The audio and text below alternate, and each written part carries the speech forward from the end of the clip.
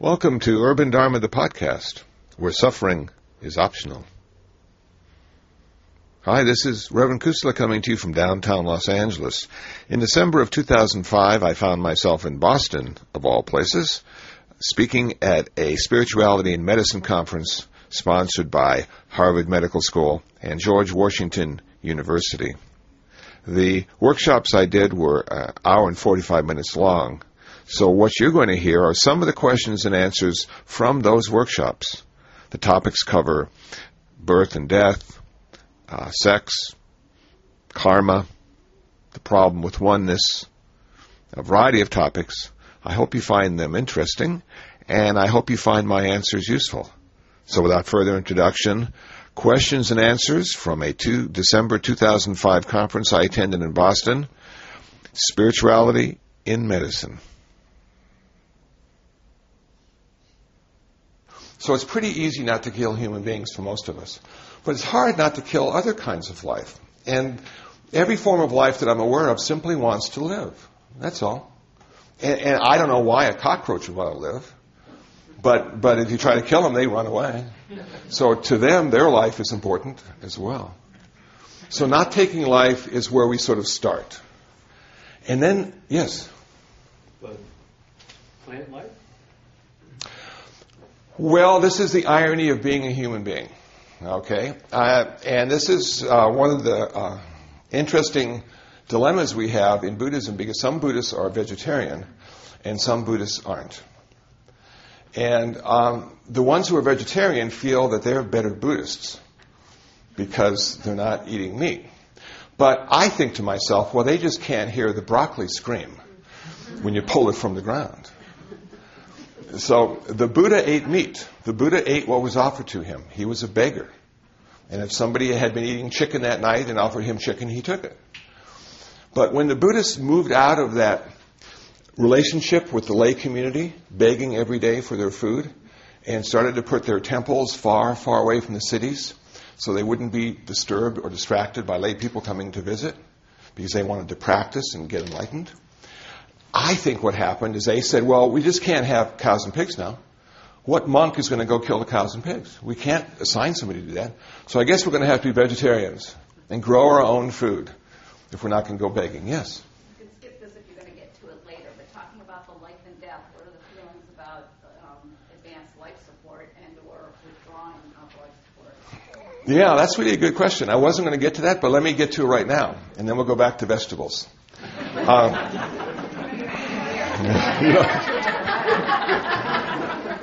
So, I was giving a presentation at a Providence Hospital in Burbank, California, to physicians, and a couple of them said, "What about life support? Is it better to not plug them in?" And actually, from a Buddhist perspective, it probably would be better not to plug them in, because if you have to unplug them, you're killing them. Now, again, a lot of has to do with intention. So you could be killing them for their own good. Weird statement to make. But, so that reduces the consequences. So for a Buddhist, if they're unconscious, if they can't practice, and if their body is limited in the time it's going to exist anyway, it may be better, with the permission of the family, of course, to let them die. When people, get cancer and get cured, I'm thinking to myself, well, okay, they didn't die because of the cancer, but they will die sooner or later anyway. All of us will. It took me a long time to sort of work that issue out, and I'm still in process. So it's not like we're not going to die, but what kind of quality can we have? Will it affect our practice? Can we reach our final goal of heaven or enlightenment or nirvana? And if we can't work on ourselves, then maybe it's best to let us die so we can live again. Now, that's an interesting concept, and that's one that we can't decide for the person. When I go in, my job is to work with the patient on practice and encourage them to practice and continue practicing so they won't be a victim of their circumstances. But if they want to commit suicide, I have to say, no, you can't. There's only, according to some papers I've read in Buddhism, there's only one way we're allowed to commit suicide, and that's by refusing to eat and drink. To sort of die naturally, I suppose. But we can't take our own life, because that's killing, that's breaking the first precept, and we'll end up in hell for a while. None of our hells or heavens are forever. So I don't want you to think we go there forever. But we go there for a long time. Longer than 49 days? Longer than 49 days, yeah. Hundreds of thousands of human lifetimes we'll spend in heaven and hell. In heaven, that's good. In hell, that's bad. And then we're here just a few years in the human realm, and we have an awful lot of work to do. So I don't know if that answered your question, but sometimes it's best not to plug them in, given permission by the family and the patient. And I'll leave it at that. Go on, teach more patients. Yes. So now we're going to go back to vegetables. So some Buddhists eat vegetables and some Buddhists don't, but nobody has ever been enlightened by what they've eaten. So I, on occasion, have a chili cheeseburger, and I really enjoy it. But I can't kill the cow, and I can't even hear the cow being killed, or I can't eat it. So we have some restrictions. If I go to somebody's house and they say, oh, we've taken this wonderful chicken we've had for 10 years and we've killed it for you and we're going to make an offering to you, I say to them, I'm sorry, I can't eat it because you killed it for me. In my neighborhood, which is Koreatown in downtown Los Angeles, we have a little store front, and they kill live animals. They have fish and chickens that they kill. And a lot of the people are immigrants in my neighborhood, and they like fresh meat. And every time I walk by this little storefront, I say a prayer, because the energy coming from this place, just death and destruction all day, every day. So I can't go in there and buy food because it's being killed specifically for the customer. So we have some restrictions. And when I'm in a Vietnamese Buddhist temple, which is vegetarian, I just am vegetarian. And if I'm at a Thai temple, I have some chicken and fish. And I try not to get too caught up in that. That's not what Buddhism's about. Sexual misconduct. This is a big one in Los Angeles. And maybe in Boston as well. And one of the things that the Buddha said about sex might surprise you, but it might not. In everything he said about sex, he implied that the activity of sex would never satisfy the desire for sex. That you can have sex 1,000 times, and it's not enough. You can be 80 and your wife gives you Viagra. It's just no rest. The problem with sex is not sexual activity. The problem with sex in Buddhism is the desire for sex because it can't be satisfied. So you might think, well, maybe I just won't have sex. Well, now that's a desire not to have sex, and that creates suffering as well. I can tell you from personal experience. So there is no easy way out of this. What our job is as Buddhists, monastics, is to end all desire, which is what the Buddha did in his nirvana. And he became celibate after that. Now, I had the great opportunity of going to the very first Monks in the West conference. These were Catholic monks and Buddhist monks who gathered at the sagely city of 10,000 Buddhas for a couple days talking about inner life and training. And there were some monks there who had been ordained only for a few years, but there were some monks there who had been ordained for 40 and 50 years. So it was so cool to come together and talk to these guys. And it's on my website if you want pictures and some of the stuff we talked about. But one of the things we talked about almost immediately was sex. And of course, in our case, it was how not to have it. You know, and it was just but guys, exactly. What do guys do, right? And so... Are some monks married? Because I went to Japan one time and we went through a Yeah. temple and, you know, the guy who we figured, you know, oh, it's his temple, it's mine. Well, it was just one man, his temple. He was looking for a wife. Yeah. That's how men are, yeah. Yeah. Well, I was surprised because there was, you know... Everybody was celibate until the 12th century in Buddhism. And then in the 12th century in Japan, in particular, the lay people felt sorry for the monks. They felt they should have wives and families. Because that's having a full life. That's having a good life. You know, living alone, being celibate, that's no way to live. So the culture changed Buddhism in a very special way. Now, during World War II, when Japan occupied Korea, some of the monks took wives as well. So in Korea, you have a really interesting situation. Some of the monks have wives and some don't. Now, the ones that don't think they have it better off, and the ones that do think they have it better off. Goes, Catholics and Episcopalians. it's sort of like that. Yeah. So here we are as a bunch of guys who have chosen not to have sex, chosen not to be in intimate relationships. And how do we love? You know, this was really a dilemma for me, because I thought back in my whole life to all the men I've ever talked to about love. And not one man in my life ever told me how to love. They told me how to lust. And I'm thinking, okay, well, I've had women in my life tell me how to love, but women, I think, love differently than men do because of birth and nurturing. And so I was stimulated. I'm going to figure this out. And until I went to this conference, I didn't think the Buddha loved everybody. Because the Buddha, for me, is stoic. He's a man that sat under a tree, didn't lie down at night to go to sleep, ate one meal a day, figured it out. Tough guy, you know? How's he going to love people? He's not going to be, anyway, I couldn't figure it out. So after the conference, I went back to the center. I'm taking a hot shower. I have some of my best insights in a hot shower. And it came to me, this is how men love. I'm going to talk about monastic men now. Men love by accepting the person being loved unconditionally.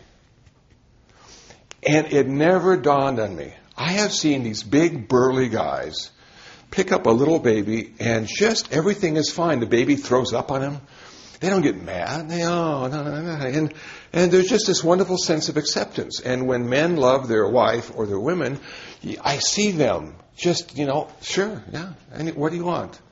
Ice cream? Yeah. What kind do you want? What wonderful acceptance. And there have been a few occasions in my life where somebody in my life has accepted me exactly the way I am. And that's profound. That's a profound relationship. To not have to be any other way than what you are. But I had one more part to the puzzle. Well, how does a man who loves that way express his love? How does he express intimacy then? If you've given up lust, and I'm going to talk about, I think of sexual activity as being lustful now because of my current occupation. And the second part of the puzzle fell into place. A man who loves is always kind. Always kind.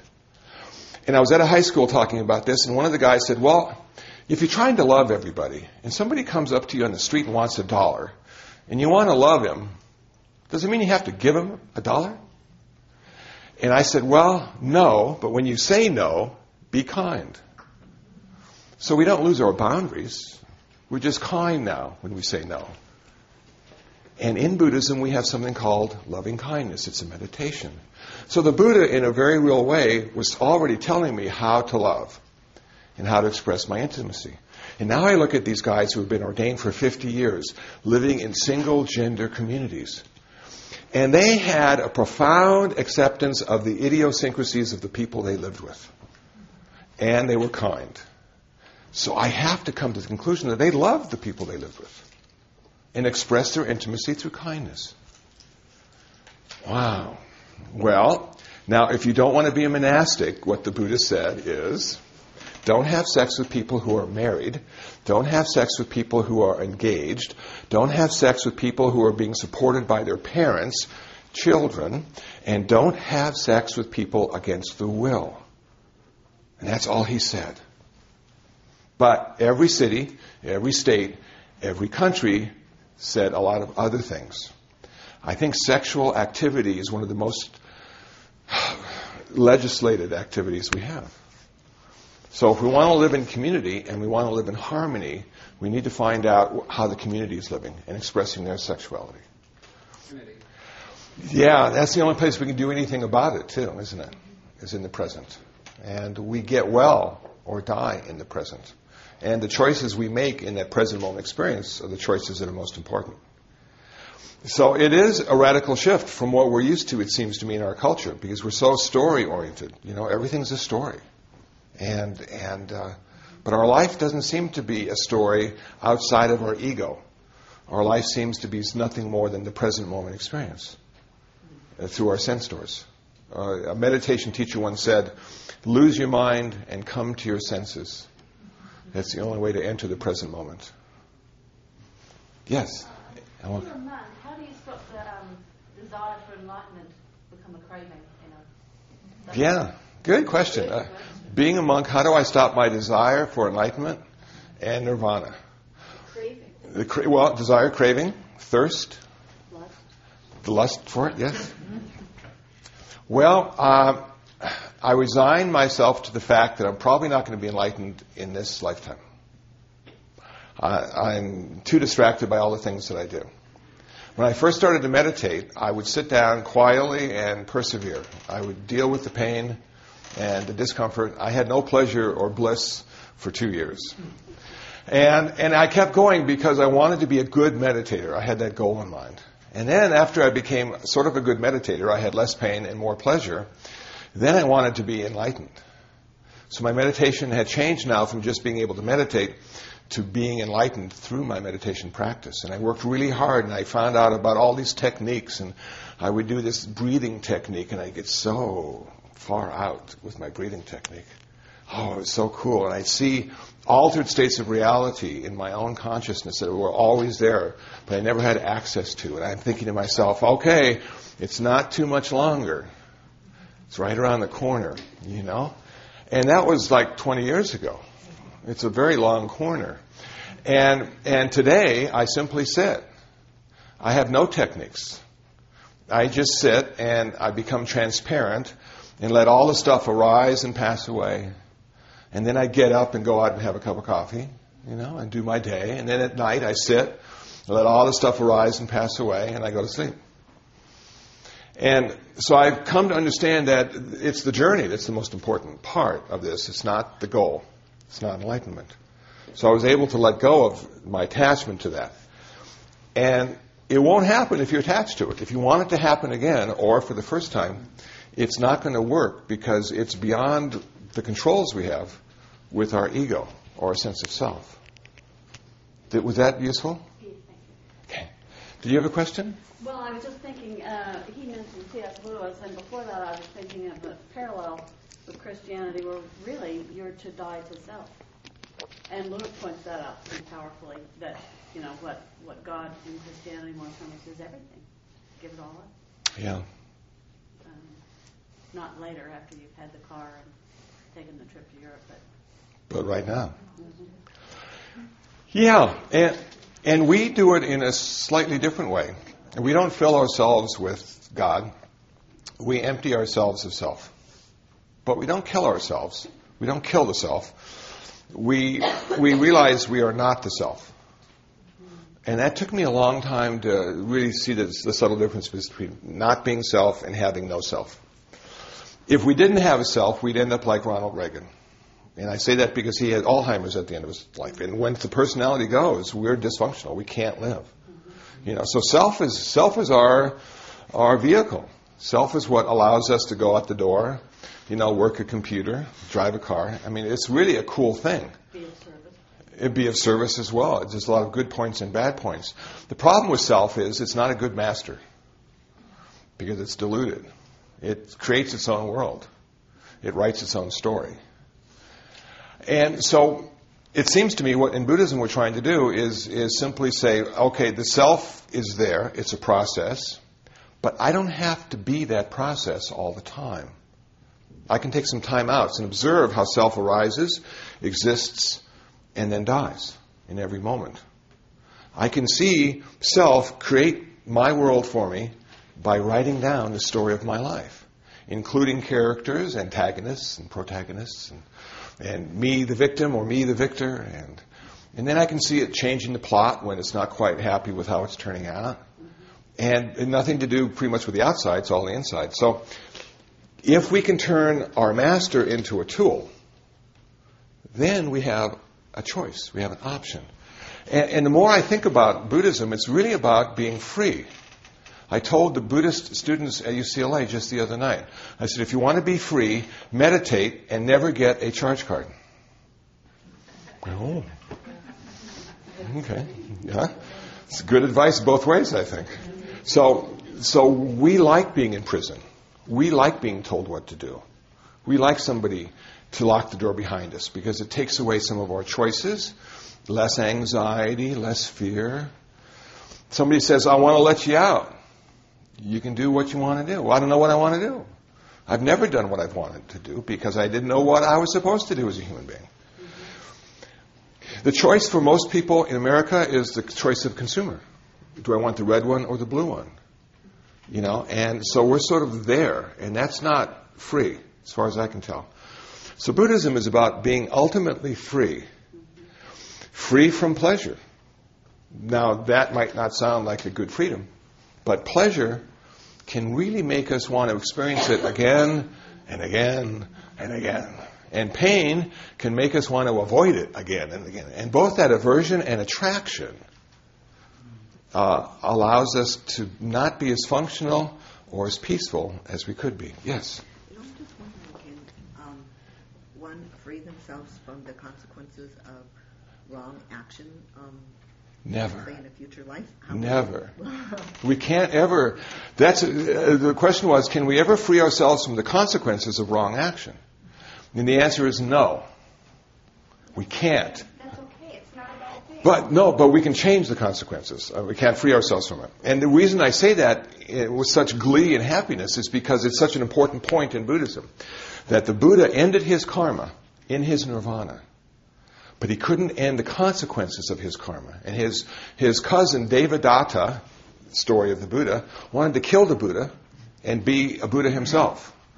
And he got this big boulder and he pushed the boulder down the cliff and it rolled down and broke into a lot of pieces. And one of the splinters cut the foot of the Buddha.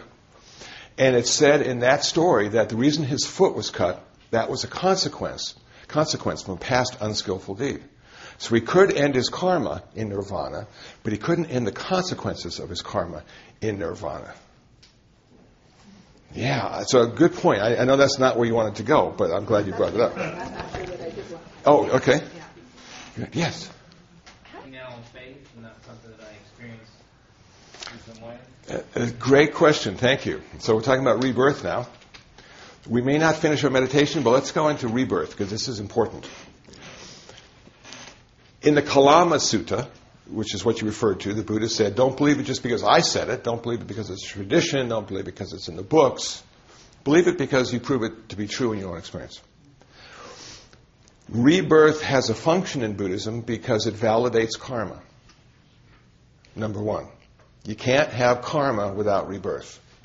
Because there are a lot of good people in this world who have miserable lives. And we would then say, because of a past birth and past indiscretions, it's taken root in this lifetime, and the consequences are showing. And there are a lot of really terrible people, unskillful people, who have great lives. And you say, well, where's the justice in that? So rebirth validates karma. The people I've talked to who are dying want to go someplace. They really do. They don't want to simply... I've talked to some people who are healthy who have said to me, there's nothing after life. I'm going to feed the trees. But I've never talked to anybody who's terminal who said that. You know? And in Buddhism, we have many kinds of destinations. We have 32 heavens and 32 hells. And we have descriptions. We know how high the heavens are and how low the hells are. And we know how long we need to stay in each one. And we need to know how, and we know how to be reborn in each one through our specific practices. And somebody might say, well, how do you know that to be true? And I would say, I don't. I know that to be Buddhism. Now, as I practice Buddhism, it self-validates for me. All the things I've tested so far have been validated. So I would say, I don't have faith in rebirth. I have confidence that rebirth exists because of my previous testing. Now, I can't think of a time I've ever felt I've done this before. This seems like the very first time. I have talked to people who seem to be able to remember, but they don't seem to be very valid to me. They're always really cool people in the past lives, you know. And then you've got these people that channel other people who are dead. And Ram Dass talked about that one time and said he's never really met anybody who's dead who had much to say. Because we're living and we have different issues to deal with, don't we? But as I work with people, and because most people don't want nirvana or enlightenment that I've talked to, because it's that sort of like, well, it's nothing, and I want to have something. They want to go to heaven. They want to know how to go to heaven. They want me to tell them what they need to do to go to heaven. So in the hospital, if someone is terminal, and a friend of mine who came to the meditation center had been coming for a couple of years, his name was George, ended up having cancer. And the Veterans Administration in Los Angeles called me up and said, George is here, and he told us to call you. And he wants you to come down and talk to him. So I went down to the VA, which in itself was quite an experience, and talked to George. And George was a mess. He had some kind of skin thing happening, and it was blood, and wow.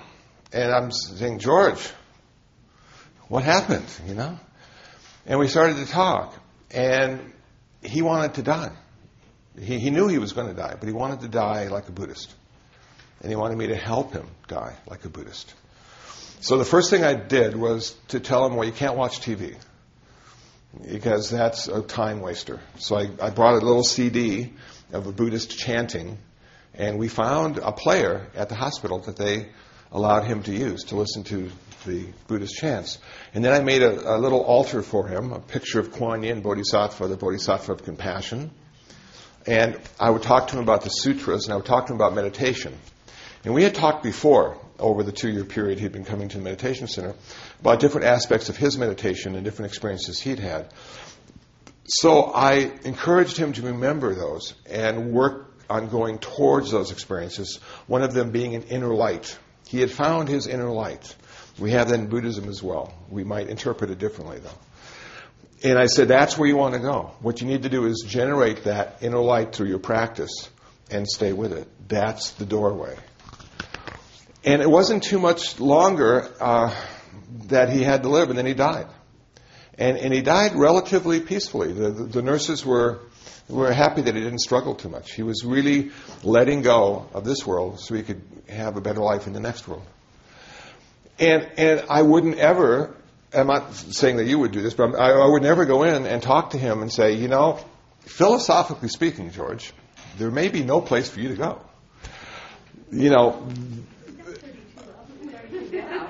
Pardon? 64 levels here. Yes, well, exactly. There are plenty of places to go. So that's how I approach it. And for me, heaven is real. And to give you another personal experience, because I'm a police chaplain, I went to the Orange County Coroner's office and got to see dead people. Now, I was fascinated by that, because we have cemetery meditations in Buddhism that they used to practice in the old days before they buried them. The monks would go out and look at bodies decompose. That'll take away your lust right away. And so I got to go in and see these dead people for the first time, and I was the only chaplain that was excited about it. Though the Baptist chaplain brought coffee and donuts for afterwards. That's part of his tradition, And when I looked at these dead people, we had, I'm going to be a bit glib about this because it's tough to talk about sometimes. We had a boy in there who was 15 who had committed suicide the day before. We had a woman of 34 who had gone to a party and had a drug alcohol overdose. A man of 41 years old was found in his easy chair next to a bottle of open vodka. His liver was bigger than his head.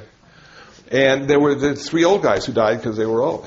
And they were in different stages of being autopsied. And I got to look in there and see beautiful colors. I was so surprised at the colors inside the body. Vivid. And they all sort of look like movie props to me. Something about the life energy, once it escapes, that vehicle is left behind, no longer human, though well respected, in the coroner's office, and they like to put something over the eyes.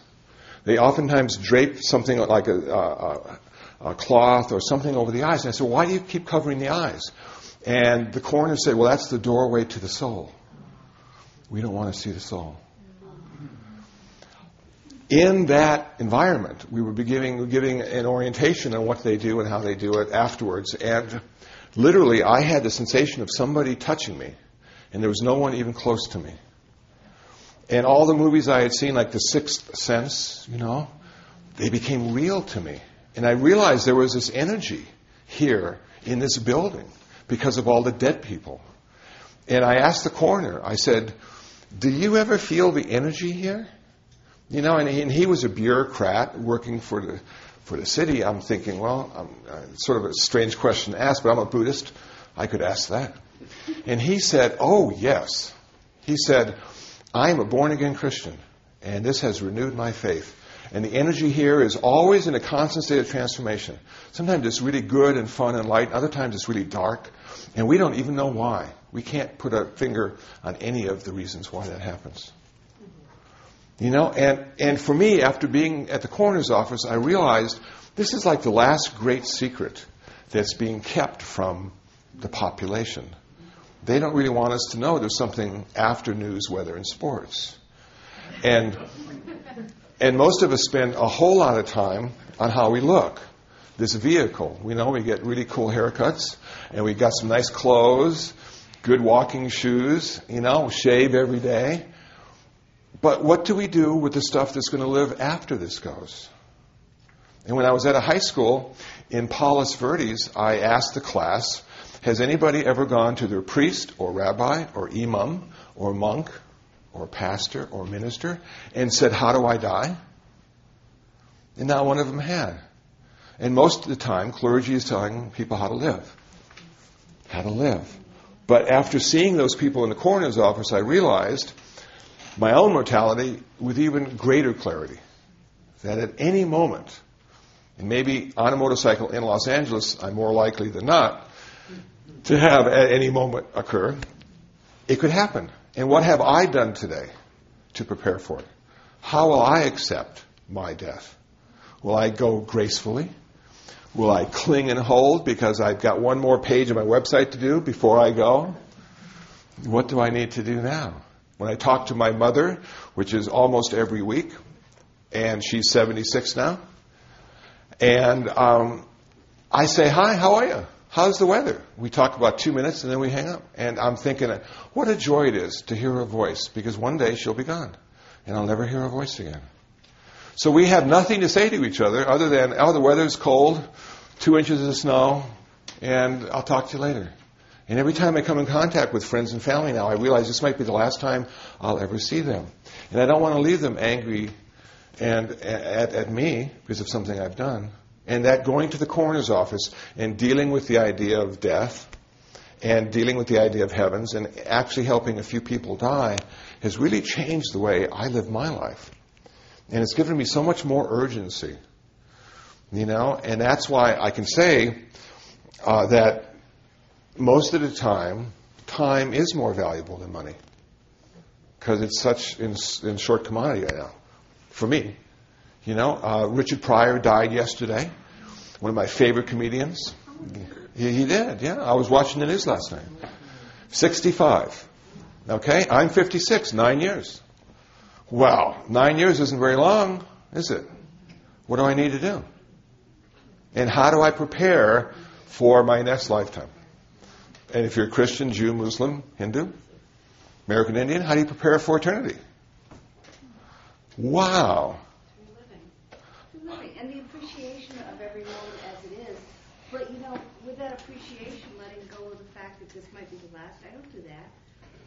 It may not be the last, it may be, and I just kind of let go of it either way. But if this is the last, how was your lunch today? I don't even want to think about whether it's the last time. It is Okay. the last moment I have. So, Right now. so when I had lunch today, it could have been my last lunch. And did I really spend time eating it and chewing it and enjoying it, smelling it? Because even prisoners on death row get to have a last meal. When I'm talking to my mom or a friend or someone, am I really there with them? Do I have presence with them? It was the last lunch I had today. Yeah, And it will be the only lunch I had. exactly. And it's always like that. One of my favorite commercials, cornflakes, taste it again for the first time. It's always the first time. And it took going to the coroner's office to wake me up to that, really. And not in a morbid way. I have a good sense of humor. I laugh. It's fun. But not in a morbid way. But I I can appreciate the magic of life now. It's such a miracle, isn't it, that we're here and able to have lunch. Wow. And it sometimes tastes pretty good. Yes? I have a hard time with the concept of karma as you're explaining it. You see someone having a rough time, and it's, something that they did in a previous life. Someone good. Blaming the victim kind of Yeah. mentality. Good. I'm glad you brought that up because I didn't finish the concept of karma yet. I have a friend in Los Angeles. She's a Vietnamese lawyer, a very small woman. And when I was at juvenile hall, she wanted to go with me, but she was deathly afraid. She said, they're going to kill me.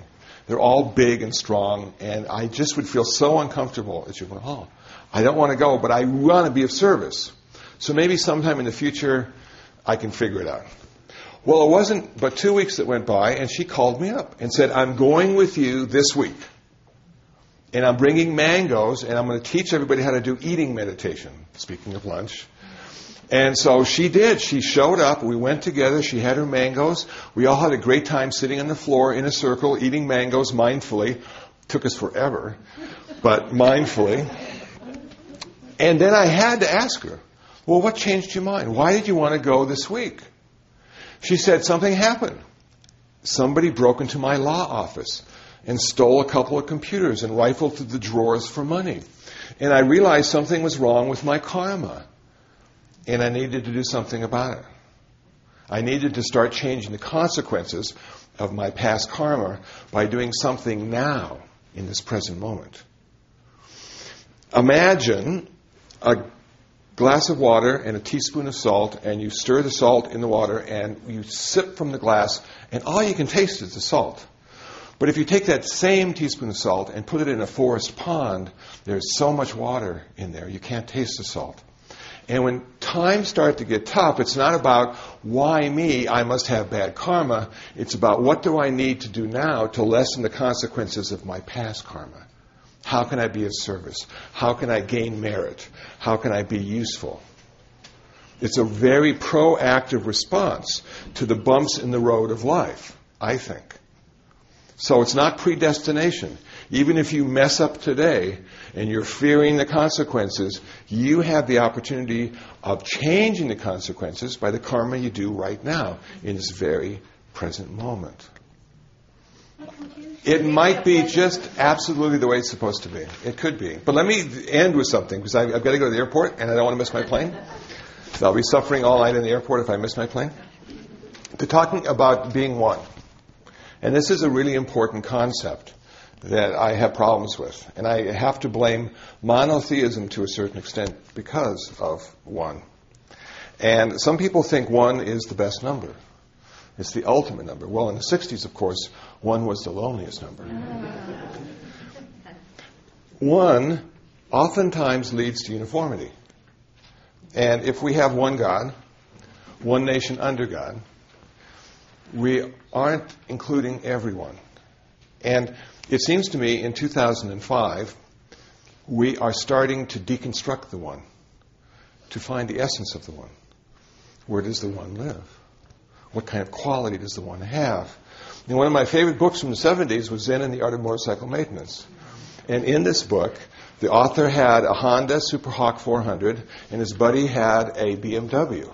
And his buddy always thought the BMW had more quality because of the German engineering. I imagined them going to a giant Walmart parking lot, taking apart their motorcycles into 10,000 pieces, giving them each a magnifying glass, and telling them to go find the quality of their motorcycle. Where does it live? In what part does it exist? And they would look at each part and come up empty. No, the quality's not here. The quality's not here. And somehow, when the 10,000 pieces come together and create one, quality, essence, soul arises. Now, in Buddhism, perhaps because it has a polytheist history, we never have anything that occurs because of one. We always have many that are interconnected and interdependent. And I, for one, think we should take under God out of the Pledge of Allegiance, But that's just me, because it doesn't include some of the Hindus, it doesn't include some of the secular humanists or the atheists. And I want America to include everybody.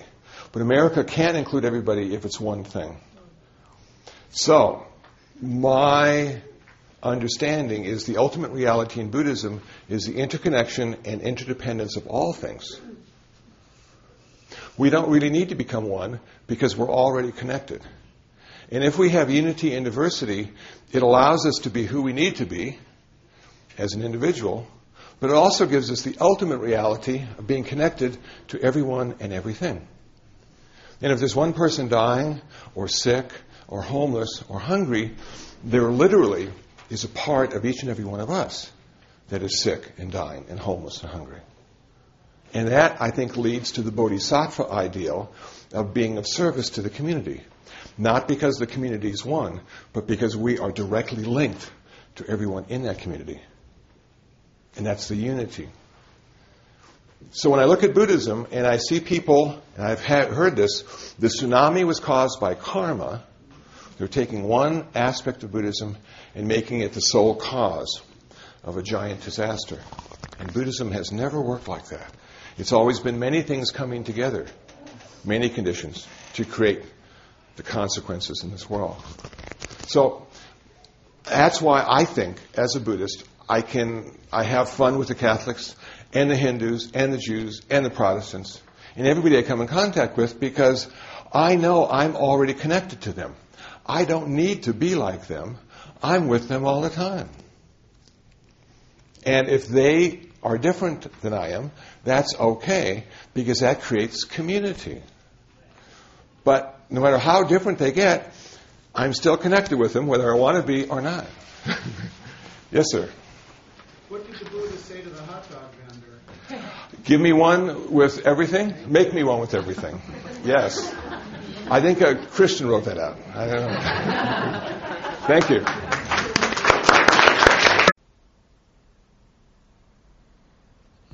Well, that's it. I hope you found it interesting. I hope you found it useful.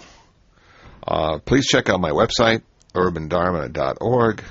For more about me, check out kusala.info, KUSALA.info. So until the next podcast, until the next time, be well, be happy, and most of all, be free from suffering.